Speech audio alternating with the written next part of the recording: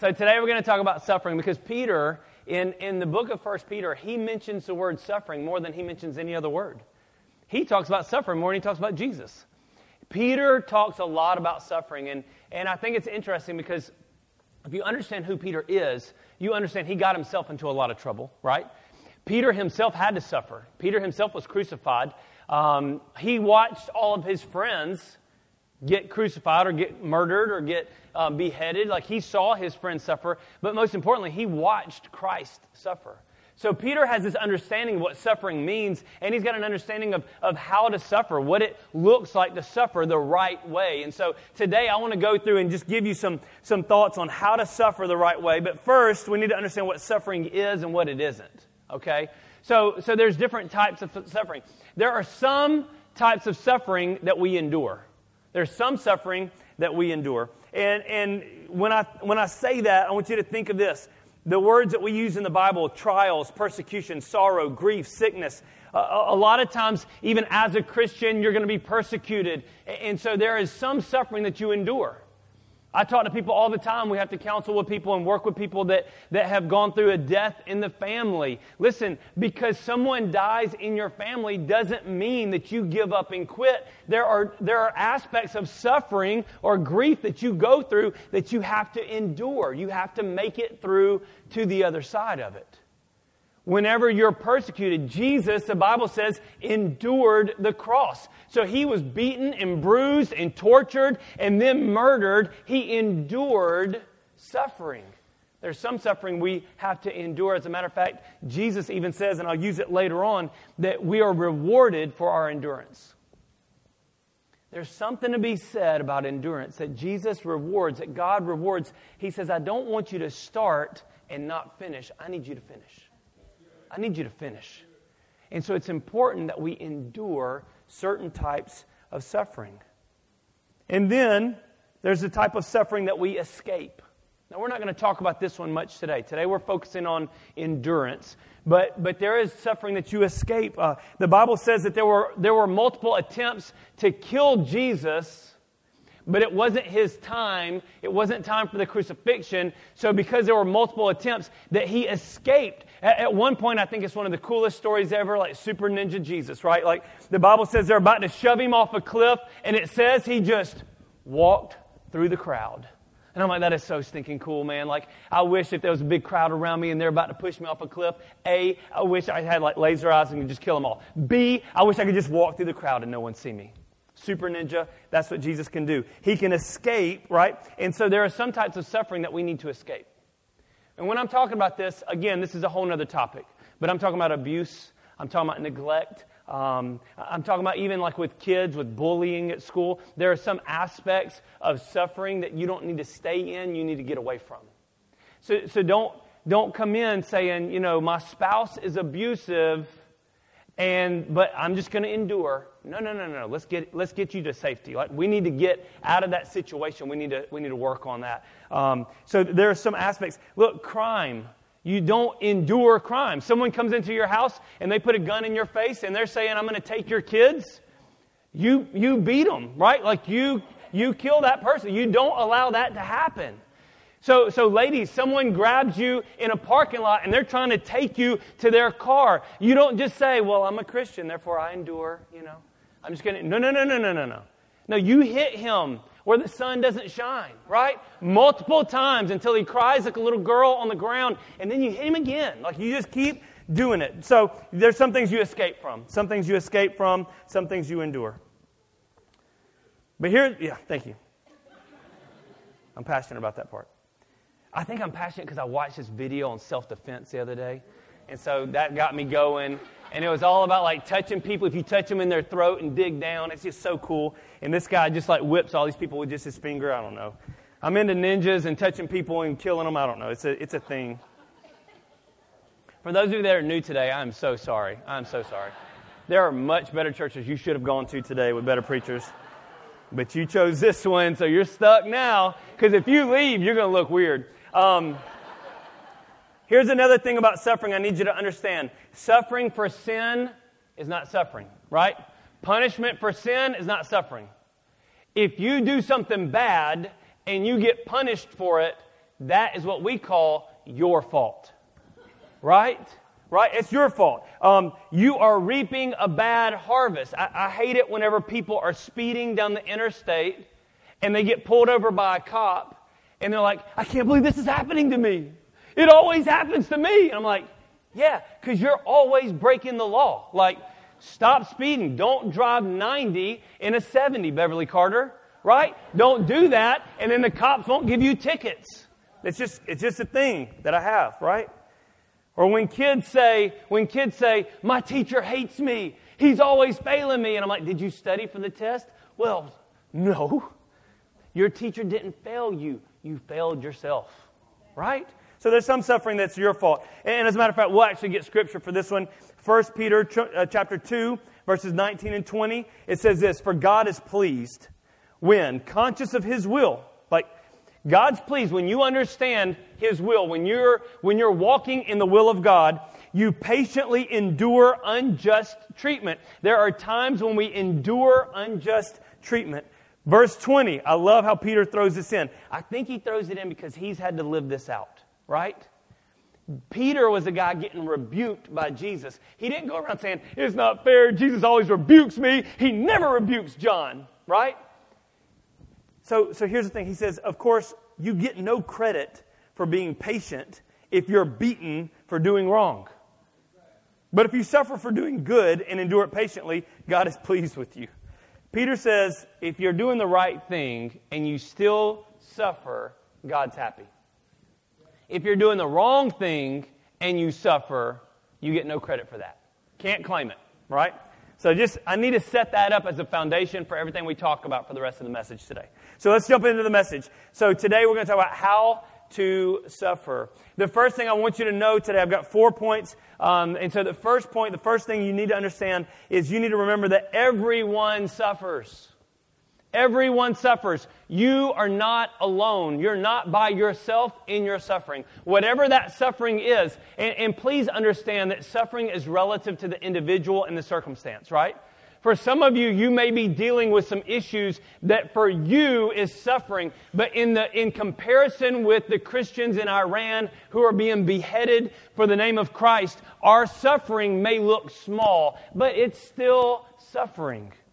So understand that everybody's suffering is different, but we all suffer. Everyone suffers. 1 Peter 4:12. And I'm not going to go through 1 Peter verse by verse. We'll bounce around 1 Peter because Peter talks about suffering throughout the book. And so we'll take all of his thoughts today.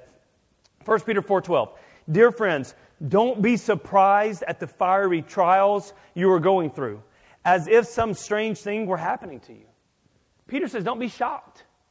Don't be shocked by trials. Don't be shocked by suffering. It happens to everyone. 2 Timothy 3:12, this is Paul speaking. So Peter says, don't be surprised. Paul says, yes, everyone who wants to live a godly life in Christ Jesus will suffer persecution. At some point, your faith will cause persecution. At some point, your devotion to Christ will cause a little bit of suffering. It's going to happen, Paul says. Even Jesus jumps on board in Mark chapter 13, verse 13. He says, everyone will hate you because you're my followers. But the one who endures to the end will be saved.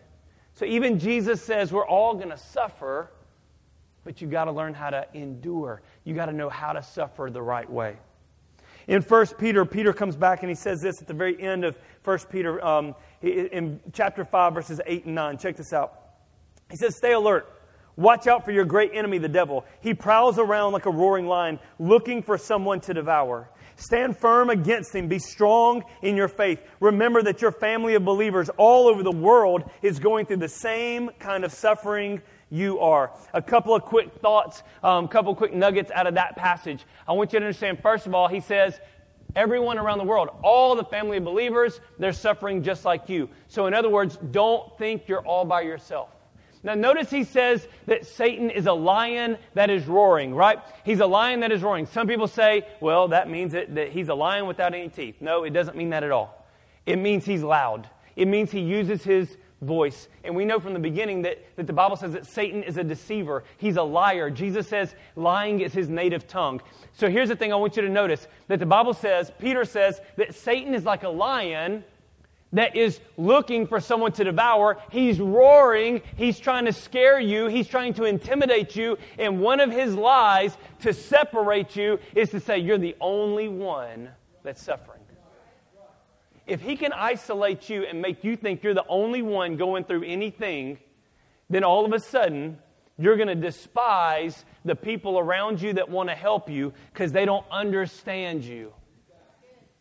I may not can go through the same problem you're going through. If you're dealing with cancer, I've never had cancer. I can't necessarily understand exactly what you're going through, but I should still be a resource and a help to encourage you and love you, and you still need to allow me into your life. You can't say, I'm the only one. You're not the only one.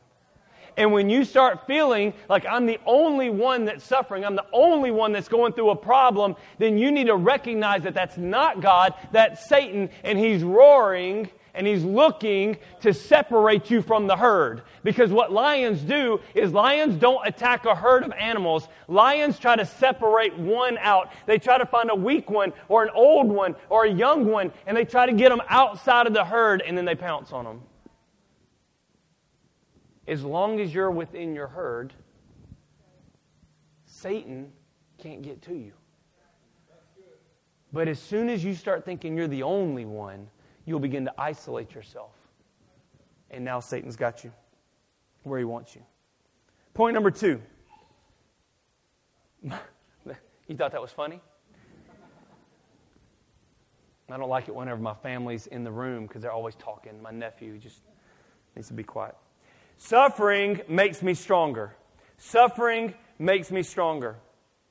I don't know if you ever noticed this or not, but you know that the idea of muscle growth has a lot to do with suffering, right? Muscle growth has a lot to do with suffering. If you don't put your muscles or your body under some kind of stress or tension, then you get what they call atrophy.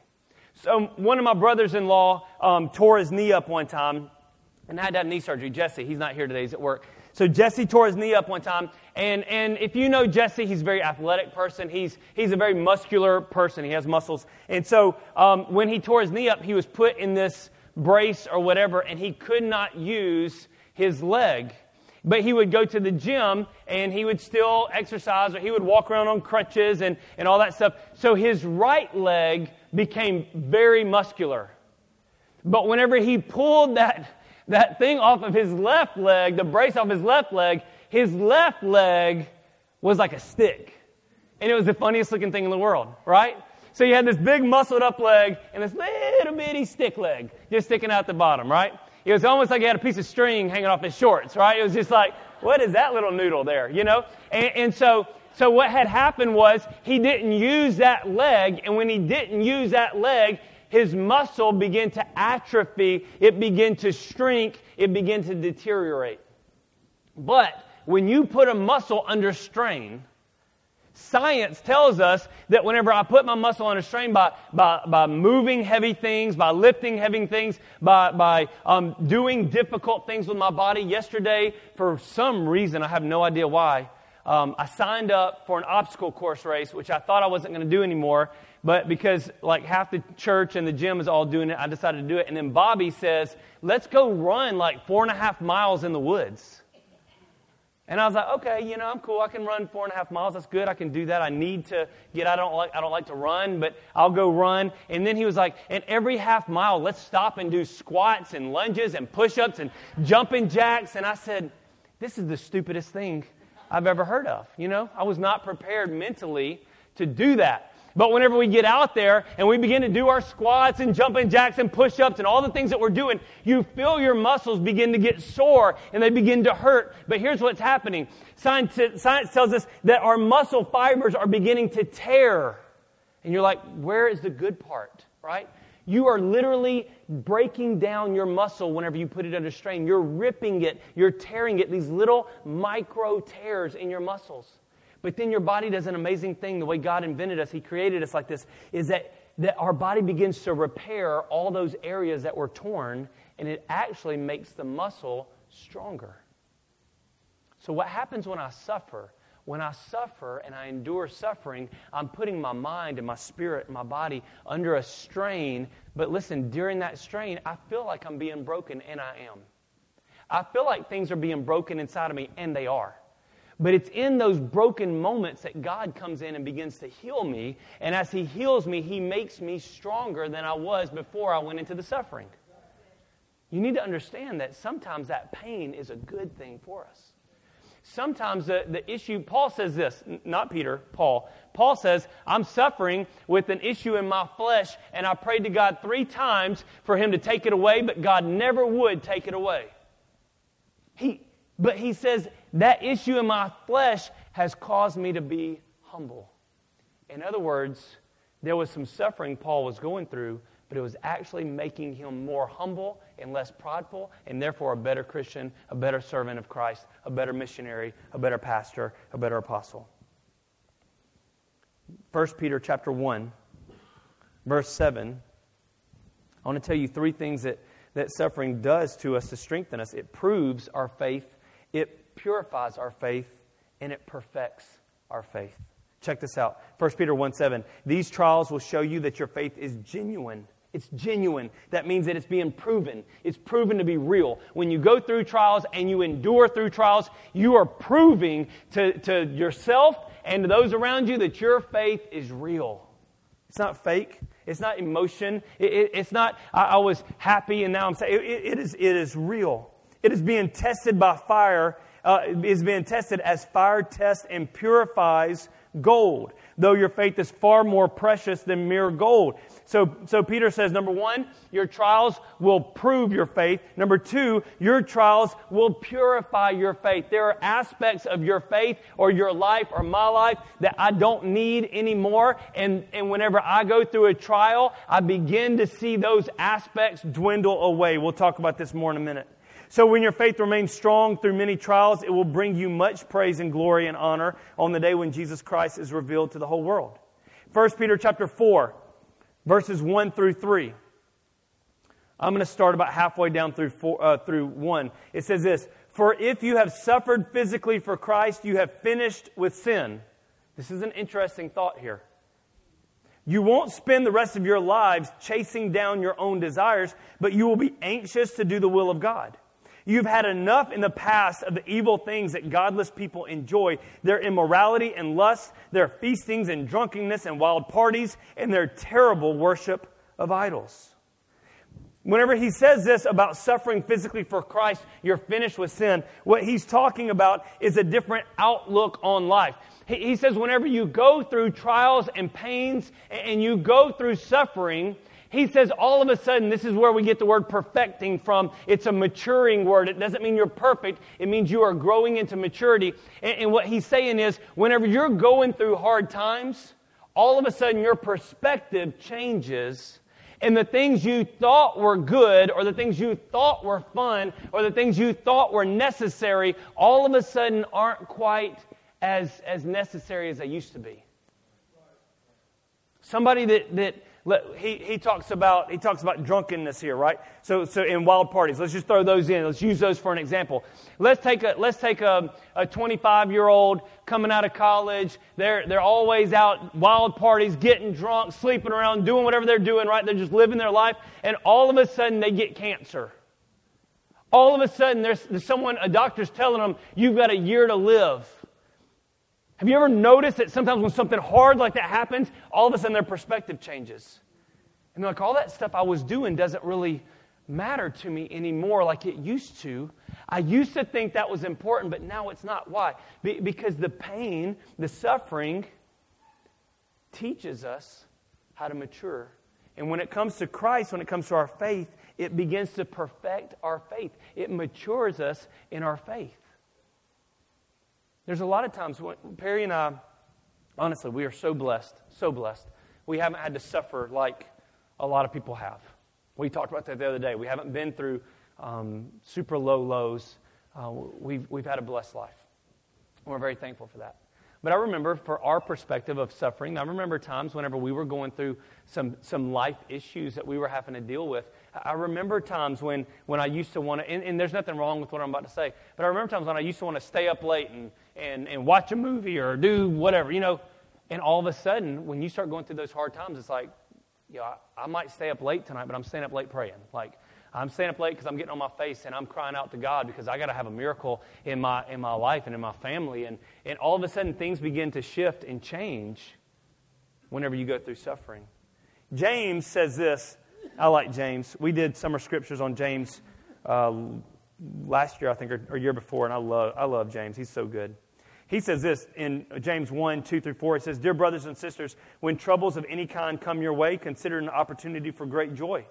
For you know that when your faith is tested, your endurance has a chance to grow. So let it grow. For when your endurance is fully developed, you will be perfect and complete, needing nothing." James is good, man. Number 3, how do I suffer, right? How do I suffer? Well, first of all, I need to understand that everybody suffers. Secondly, I need to understand that suffering makes me stronger. But third, I need to learn to suffer like Jesus suffered. He's the ultimate example. 1 Peter 2, 21, it says, "For God called you to do good, even if it means suffering, just as Christ suffered for you. He is your example, and you must follow in His steps." So Peter says, Jesus has established a way of suffering. You need to learn how He suffered and follow in those steps.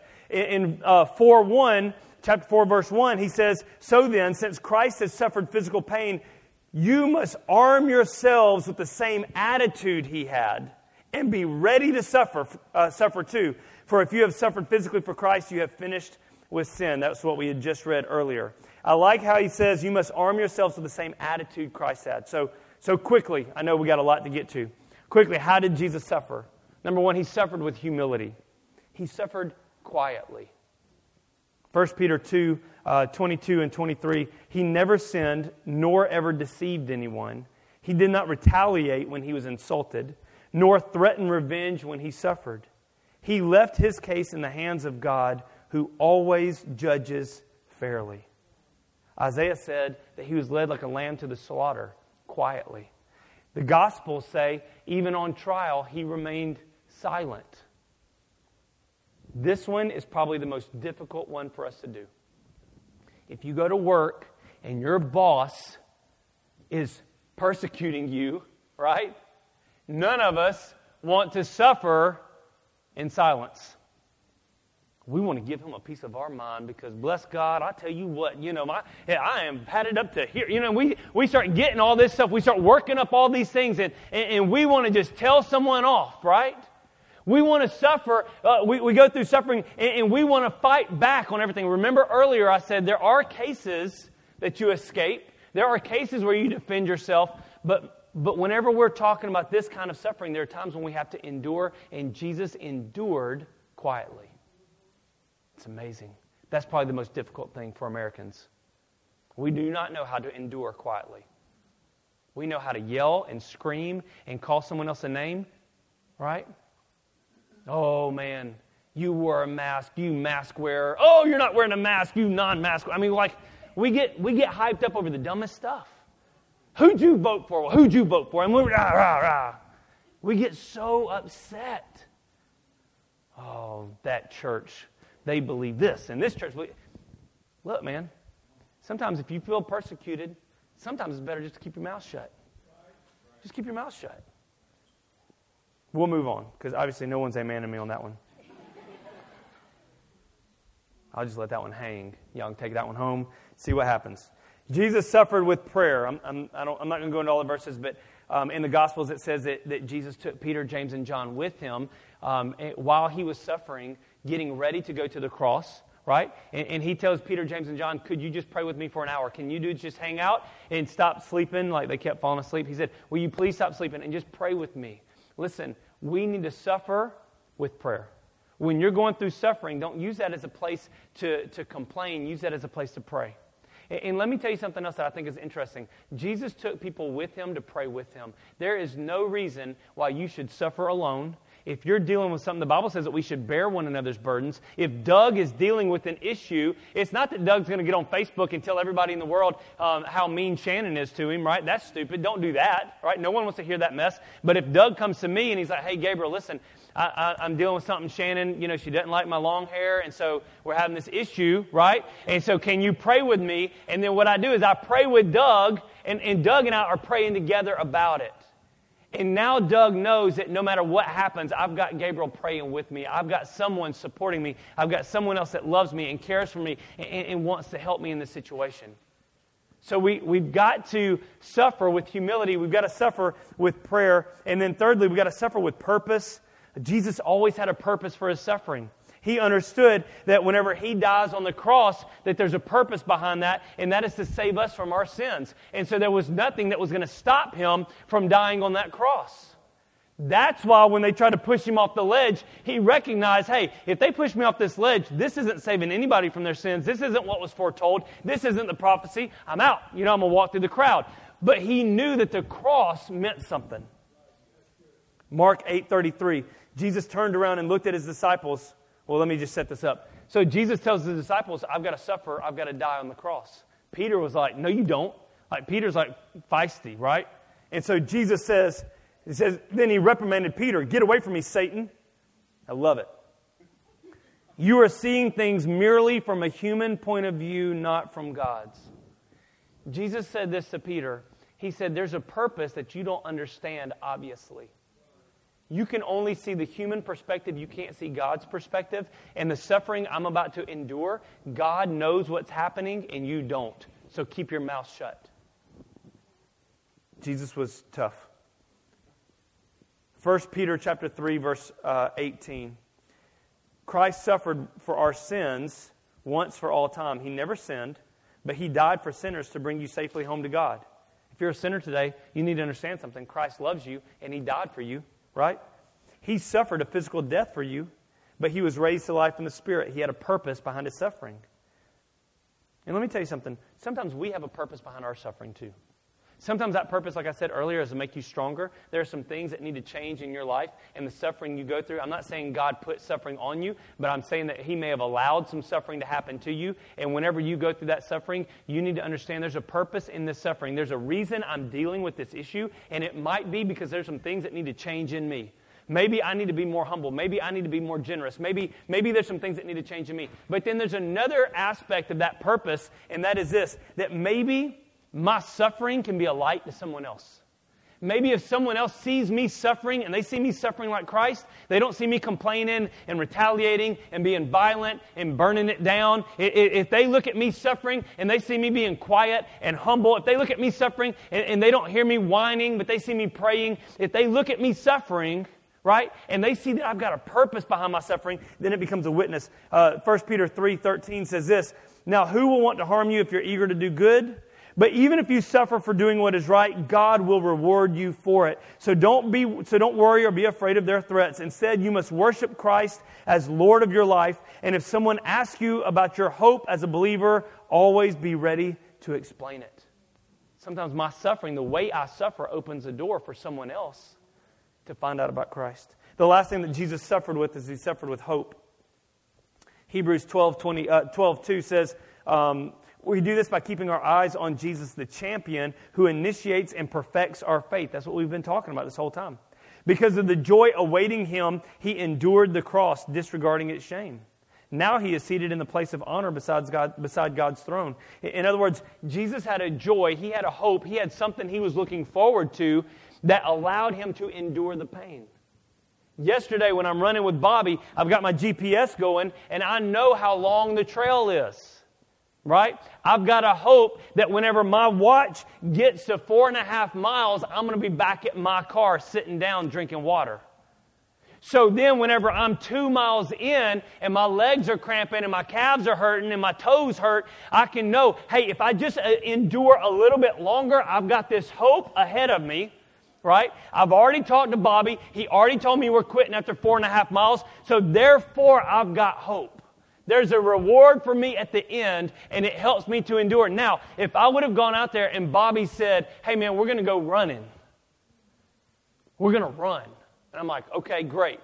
How far are we going to run? I don't know, man. We're just going to run. We're going to just run and see what happens. Like, we're going to run until our legs fall off. Who knows?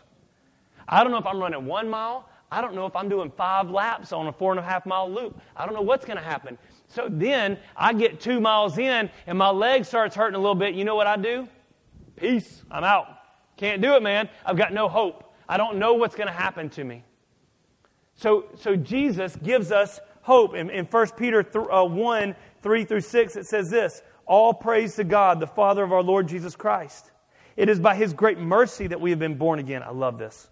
Because God raised Jesus Christ from the dead, now we live with great expectation. Another word for expectation is hope.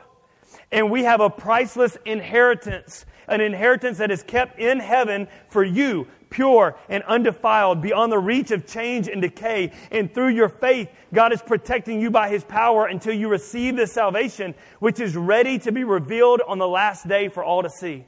So be truly glad. There is wonderful joy ahead, even though you must endure many trials for a little while. Peter says this.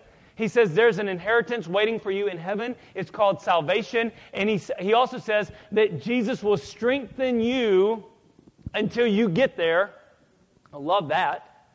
But he says there's this inheritance. Look, I think all the time, recently I've been thinking about retirement. I'm ready to give it up. I'm just kidding. I make my wife mad all the time because I'm like, babe, I'm just going to end up dying on stage one day. Like, I'm going to be like 85 years old. And she's like, that's it. You know, Peter said, done.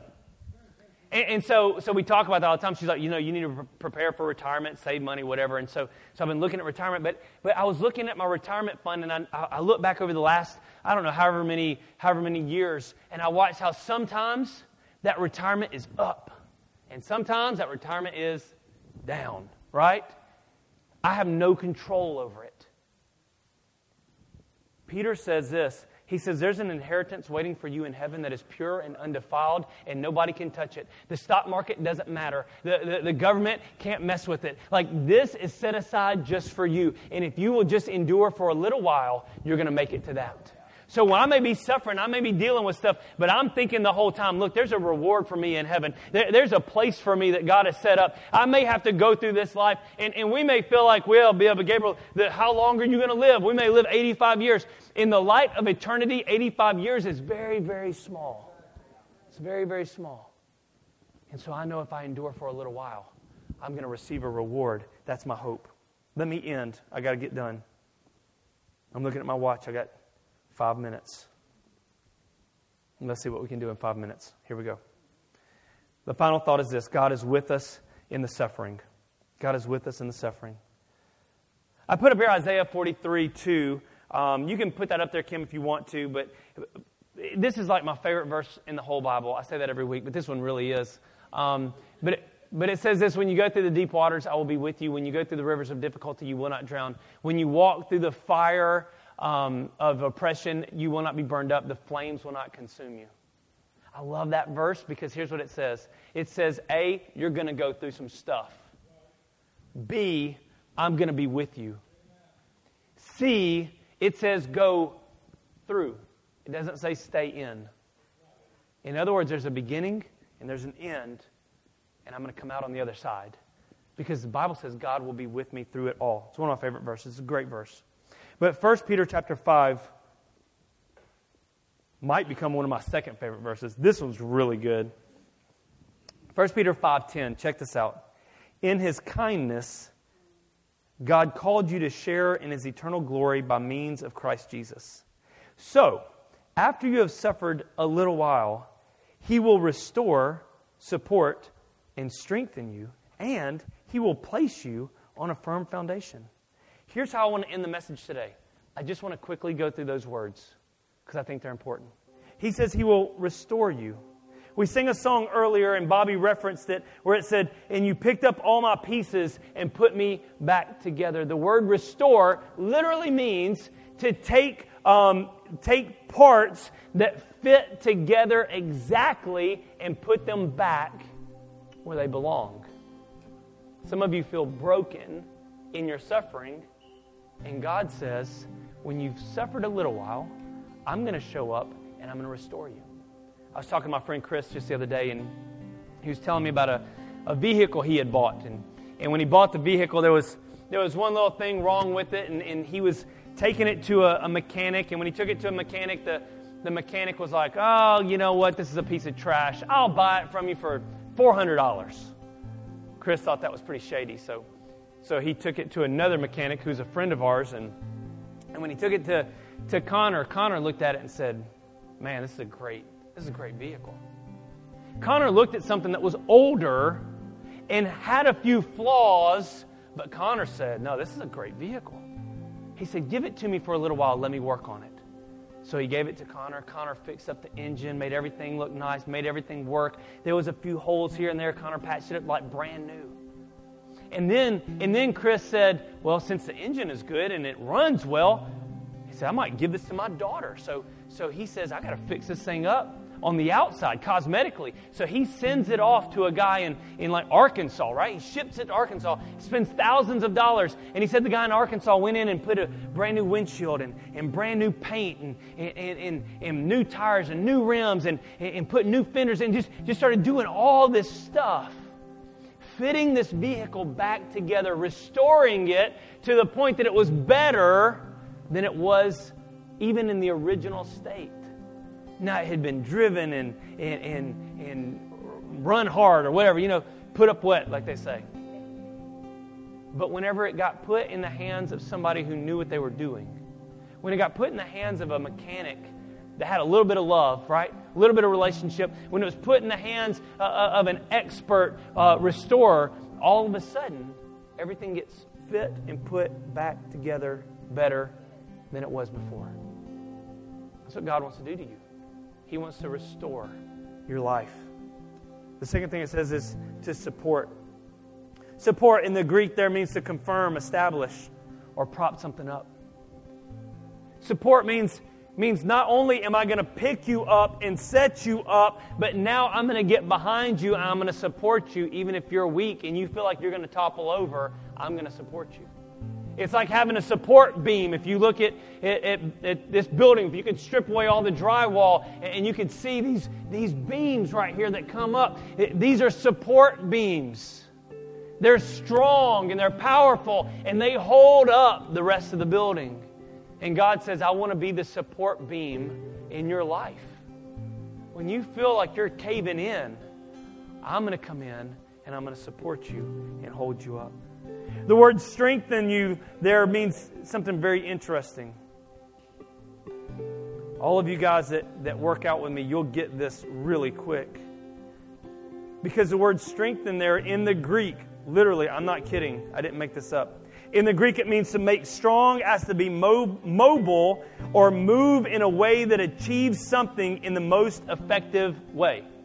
In other words, strengthen there doesn't mean He's going to make you strong to sit. It's not a static strength. It's a functional strength. I want to strengthen you for a purpose that you're going to do something with that strength. Have you ever seen people that have big muscles, but they can't use them for nothing? Right? But you get somebody that's got some functional strength. They may not have the biggest show muscles in the world, but they got all the go muscles in the world, right? They can do something with it. And the Bible says that God wants to strengthen you, not static, but functional. Functional strength. Why? Because He's got a purpose and a plan for you, and it's not to sit down in your suffering, it's to get up and do something. As a matter of fact, let me use this illustration. How much time do I have? Yikes. Let me tell you this. This is a good story. So Perry and I and the kids watch this show called Alone. I was talking to Bobby about it yesterday. I was talking to Andrew about it. I'm like, guys, you've got to watch Alone. It's so good. It's a History Channel show. It's a contest. And they take these survival experts and throw them out on an island by themselves, no one around, and they just say, here you go, survive, baby. See what you got. And it's interesting to watch the show evolve from season 1 to like season 8. We just watched season 8. As a matter of fact, the other night, we stayed up, we binge watched like the last 3 episodes until midnight. My kids were up at midnight watching Alone. And I'm asleep on the couch, of course. But so we stayed up and watched Alone. And it's amazing, like the guy who wins season 8 versus the guy who won season 1. The guy who won season 1 is a lot like most Christians in this world. He was suffering and he was hurting, and he was only about, I don't know, maybe 40 or 50 days into survival, but he had gotten to the point in his survival where he wasn't catching food anymore. He had gotten to where he was trying to catch mice and eat mice if he could. And then the mice ran out, right? Like, he's got no mice, he's got no fish, he's got no nothing. And I was watching the show, and you never know, the contestants don't know if anybody else is still out there or not. You're just hoping you're the last one and the last guy wins or the last girl wins. And I remember season 1, you remember the guy, Perry, he just laid in his bed all day, starving to death. Just laying in his bed. And he's like, I just can't get up. He had built this little shelter. He's like, I'm just going to lay here. I'm going to lay here and just hope that someone else taps out. Like, I'm going to just lay here and hope that everybody else quits and I can go home. It was the most brutal way to win a show I've ever seen in my life. But the last guy, season 8, if you're going to watch it, I'm about to ruin it for you. But season 8 guy, like Roland's crazy, man. Roland killed a muskox. He didn't just shoot it with his bow and arrow, primitive bow and arrow. No, he shot it, and then he ran at it with a knife and stabbed it and ran away and ran back and stabbed it again. Roland kills this muskox and cuts him open and takes some meat and just eats it right there. He's crazy. Roland beat a porcupine to death with a stick and then ate him like a man. I'm just telling you, man. So listen to this. Roland built a house. Like, he got rocks and logs. He built a house, front door, fireplace. Like this other guy was literally like living under a tree with a tarp. Roland has a house. He's got a bed. Roland has enough food. He built a cooler. Out of wood, like out of logs, he built this cooler, and he's got just all the musk ox meat down in this cooler. And every day he's getting out new pieces of meat, and he's eating meat, and he's just thriving, and he's having a great time, and he'll go fishing. He lasted 100 days and had enough meat to keep going. What's the difference? One guy had functional strength, and one guy had static strength. The guy with static strength was just hoping. He just laid, and this is what most Christians do. They go through some suffering and then I just hope Jesus will come back soon. But the guy with the functional strength, he says, I may be going through some suffering right now. I may be dealing with some issues, but you know what? I'm going to thrive even in my suffering. I'm going to go out and win as many people as I can to Christ, even though I'm suffering, even though I'm hurting, even though I'm down and out. I may not have all the money in the world. I maybe have to scrape some stuff together, but I'm going to love on people. Got functional strength. This is where we got to end, right here. The last one, you can stand up. Last one, I promise. He says, place you on a firm foundation. The word there means to lay a foundation or to be grounded.